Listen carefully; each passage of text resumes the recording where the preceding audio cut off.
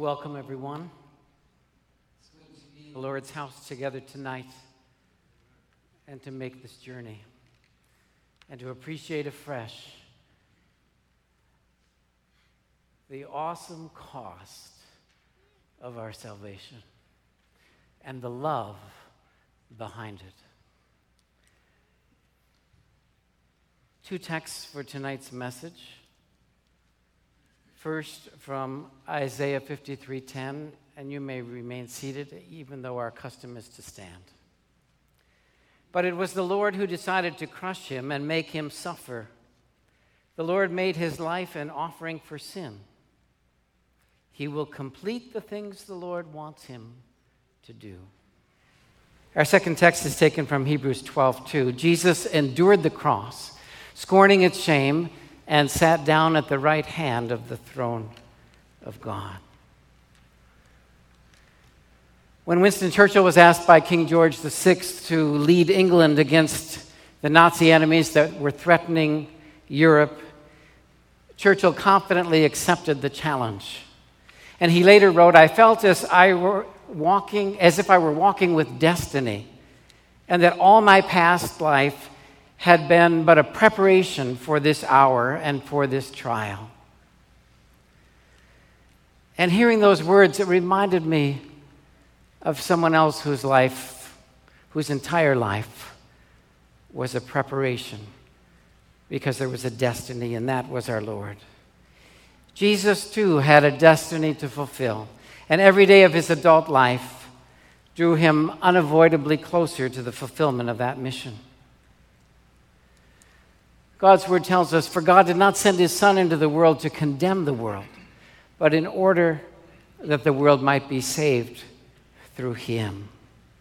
Jesus summed up the purpose of his mission by saying, "For the Son of Man came not to be served, but to serve and to give his life as a ransom for many."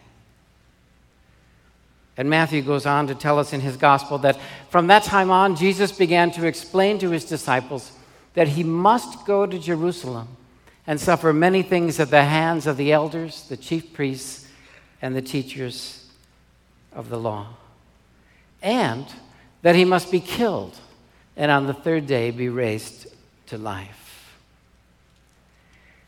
The death of Jesus on that cross was a necessary part. In fact, it was the very core of God's predetermined plan.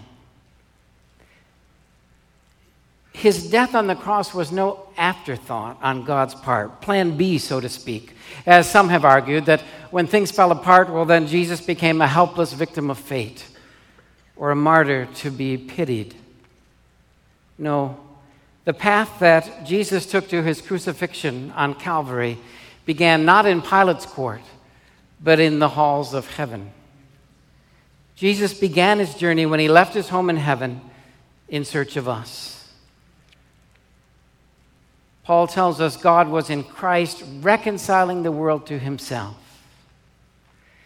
And so Luke tells us in his gospel, as the time approached for Jesus to be taken up into heaven, Jesus resolutely set out for Jerusalem. You may remember in older translations it said he set his face like flint to go to Jerusalem.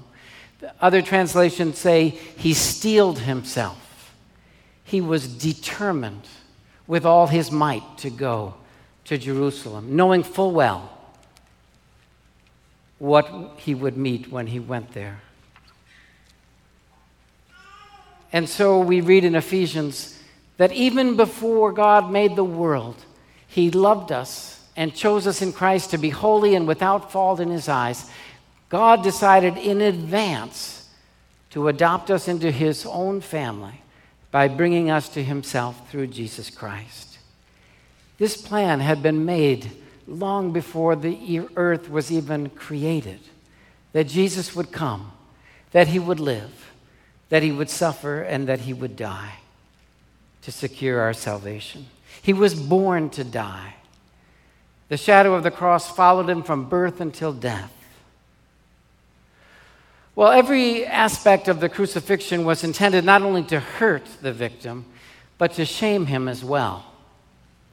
The condemned person was marched through the city streets, shouldering the crossbar of the cross and wearing a sign that named his crime. And then at the execution site, he was stripped naked.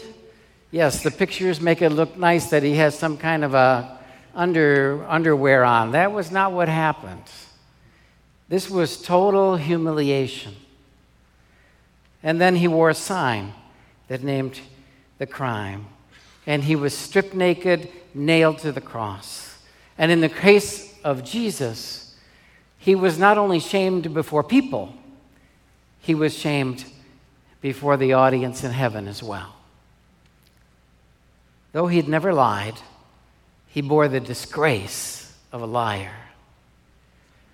Since he bore the sin of the murderer and the adulterer, he felt the shame of the murderer and the adulterer. Though he had never cheated, he experienced the embarrassment of a cheater. And since he bore the sin of the world, he felt the collective shame of the entire world, something that we cannot begin to fathom.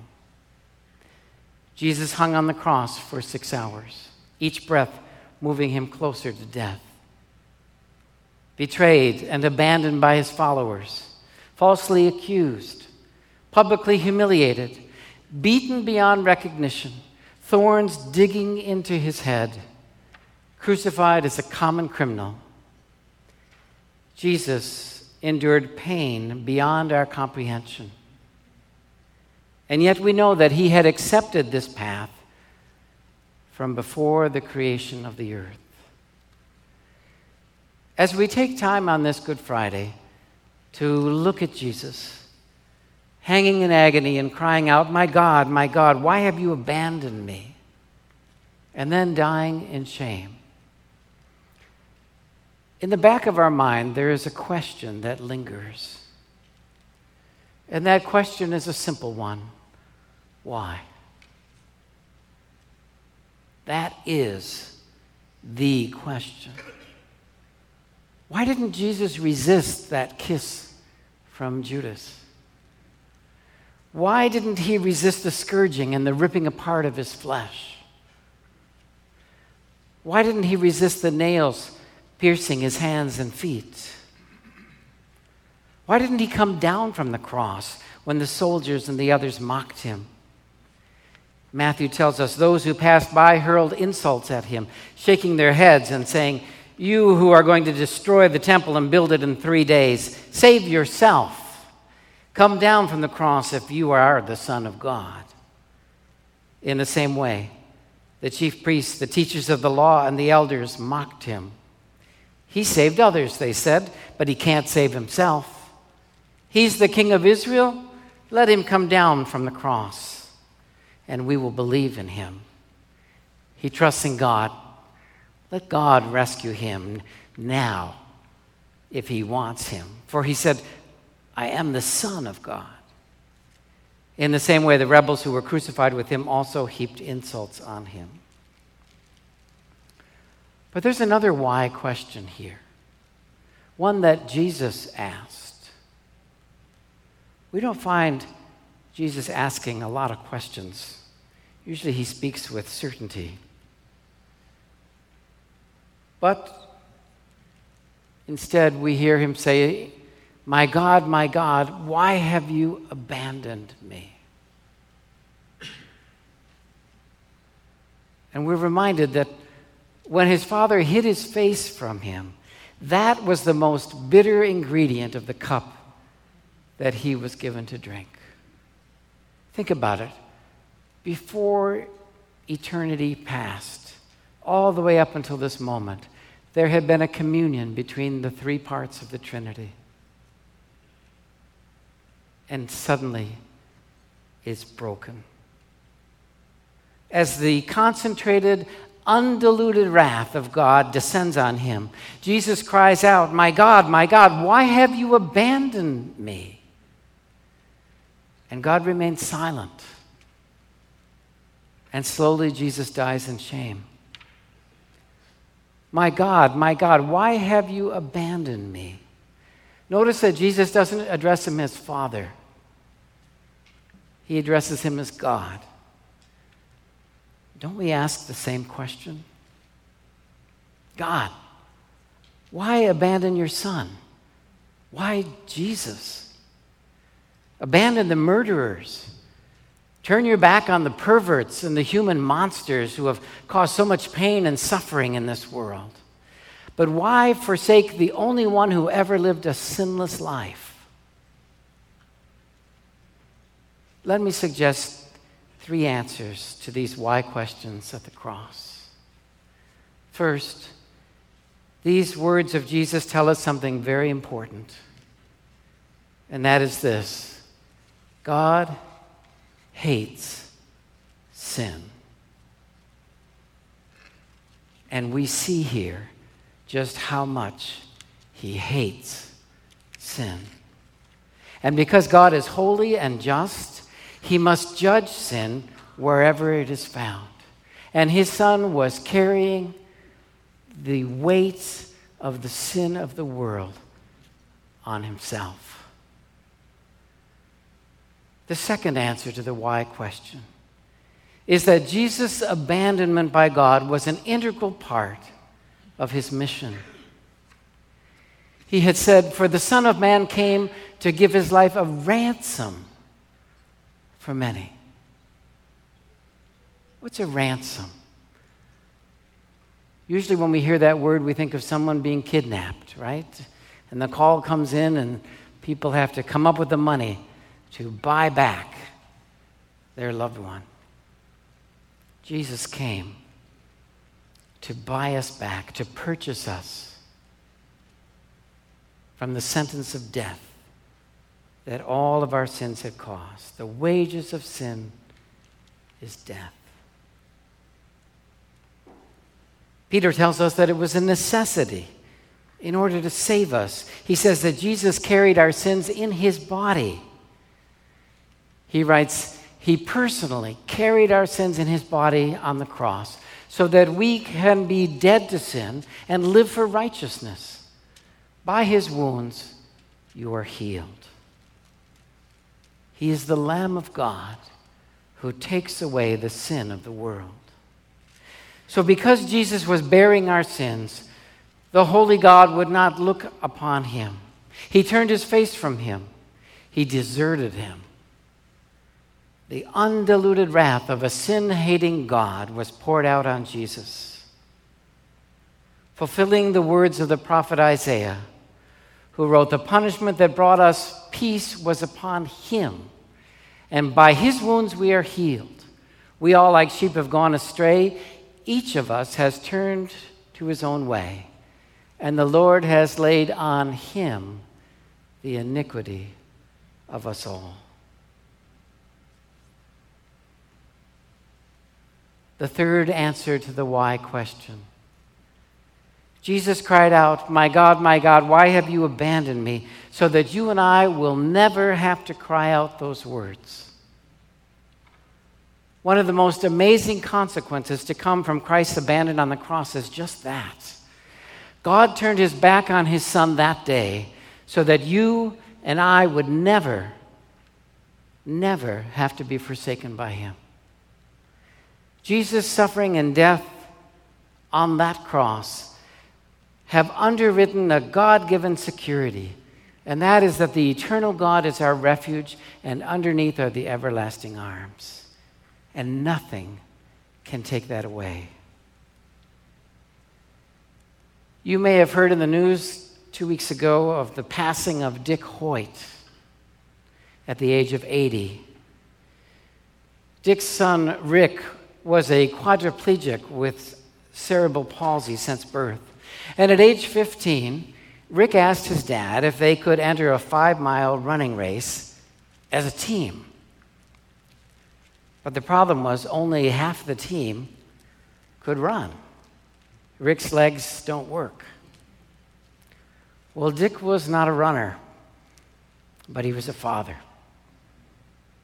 And so he loaded his son in a 3-wheeled wheelchair, and off they went in 1977. One of the most amazing things that happened was that they enjoyed it. Does not look like a good time to me for the dad. But Dick and his son Rick made up Team Hoyt. And together they crossed the finish line over 1,000 races, including 70 marathons, several times the Boston Marathon, 206 triathlons. Here they are at their last marathon, the Boston Marathon, 37 years later. Dick was 73 years old. Rick was 52. That was in 2014.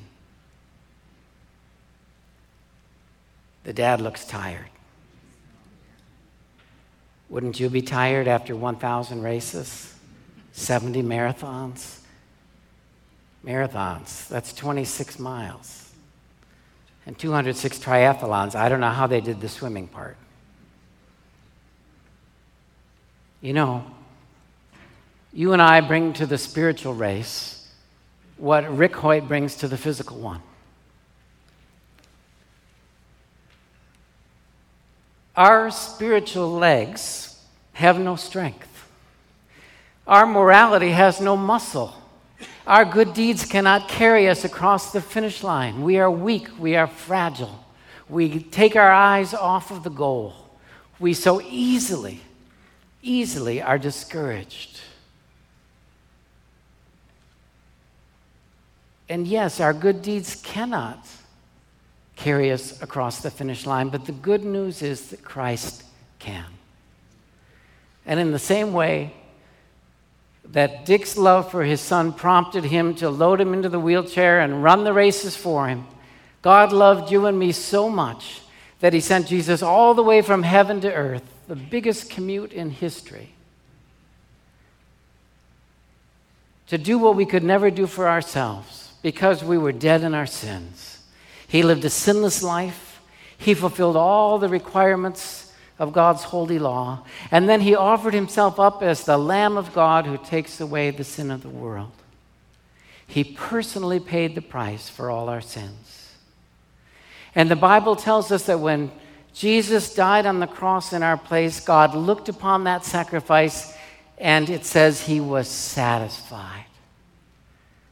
When Jesus said, "It is finished," he used a phrase that was used in the business world to mean paid in full. The debt, your debt, my debt, was paid in full. Every sin we've ever committed, every sin we will ever commit in the future, paid in full.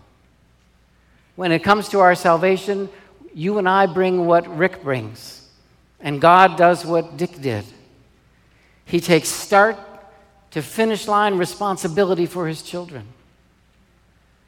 No wonder Paul wrote, "To the one who does not work but believes in him who justifies the ungodly, his faith is credited as righteousness." I love the translation of Romans 4:5 by Eugene Peterson in his version, The Message. This is what he wrote: "Trusting him to do it is what gets you set right with God. By God, sheer gift." Aren't those great words? Sheer gift. Christ didn't come for the righteous. No, he came for the sinner. And he offers a unique invitation to you and me. He works and we trust. He dies and we live. He invites and we believe. You know, when Dick and Rick Hoyt crossed the finish lines all those times, they both received medals for completing the race. The dad did the work, but the son shared in the victory. And in the same way, God takes start to finish line responsibility for us as his children.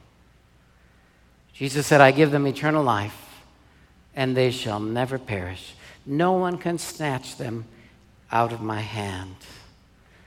Paul has given us a wonderful promise to think on this Good Friday. Remember, he has identified you as his own, guaranteeing that you will be saved on the day of redemption. And so the cross of horror and abandonment becomes the cross of hope. The tortured body becomes the body that gives new life. The gaping wounds become the source of forgiveness, healing, reconciliation. And the abandonment by God becomes the promise that God will never leave you, never forsake you. Let's pray. Lamb of God, who takes away the sin of the world, thank you that we will never have to face the horror of being abandoned by God our Father. Thank you, God, for receiving Jesus' sacrifice on our behalf. We can add nothing but our worship in response. In your name we pray. Amen.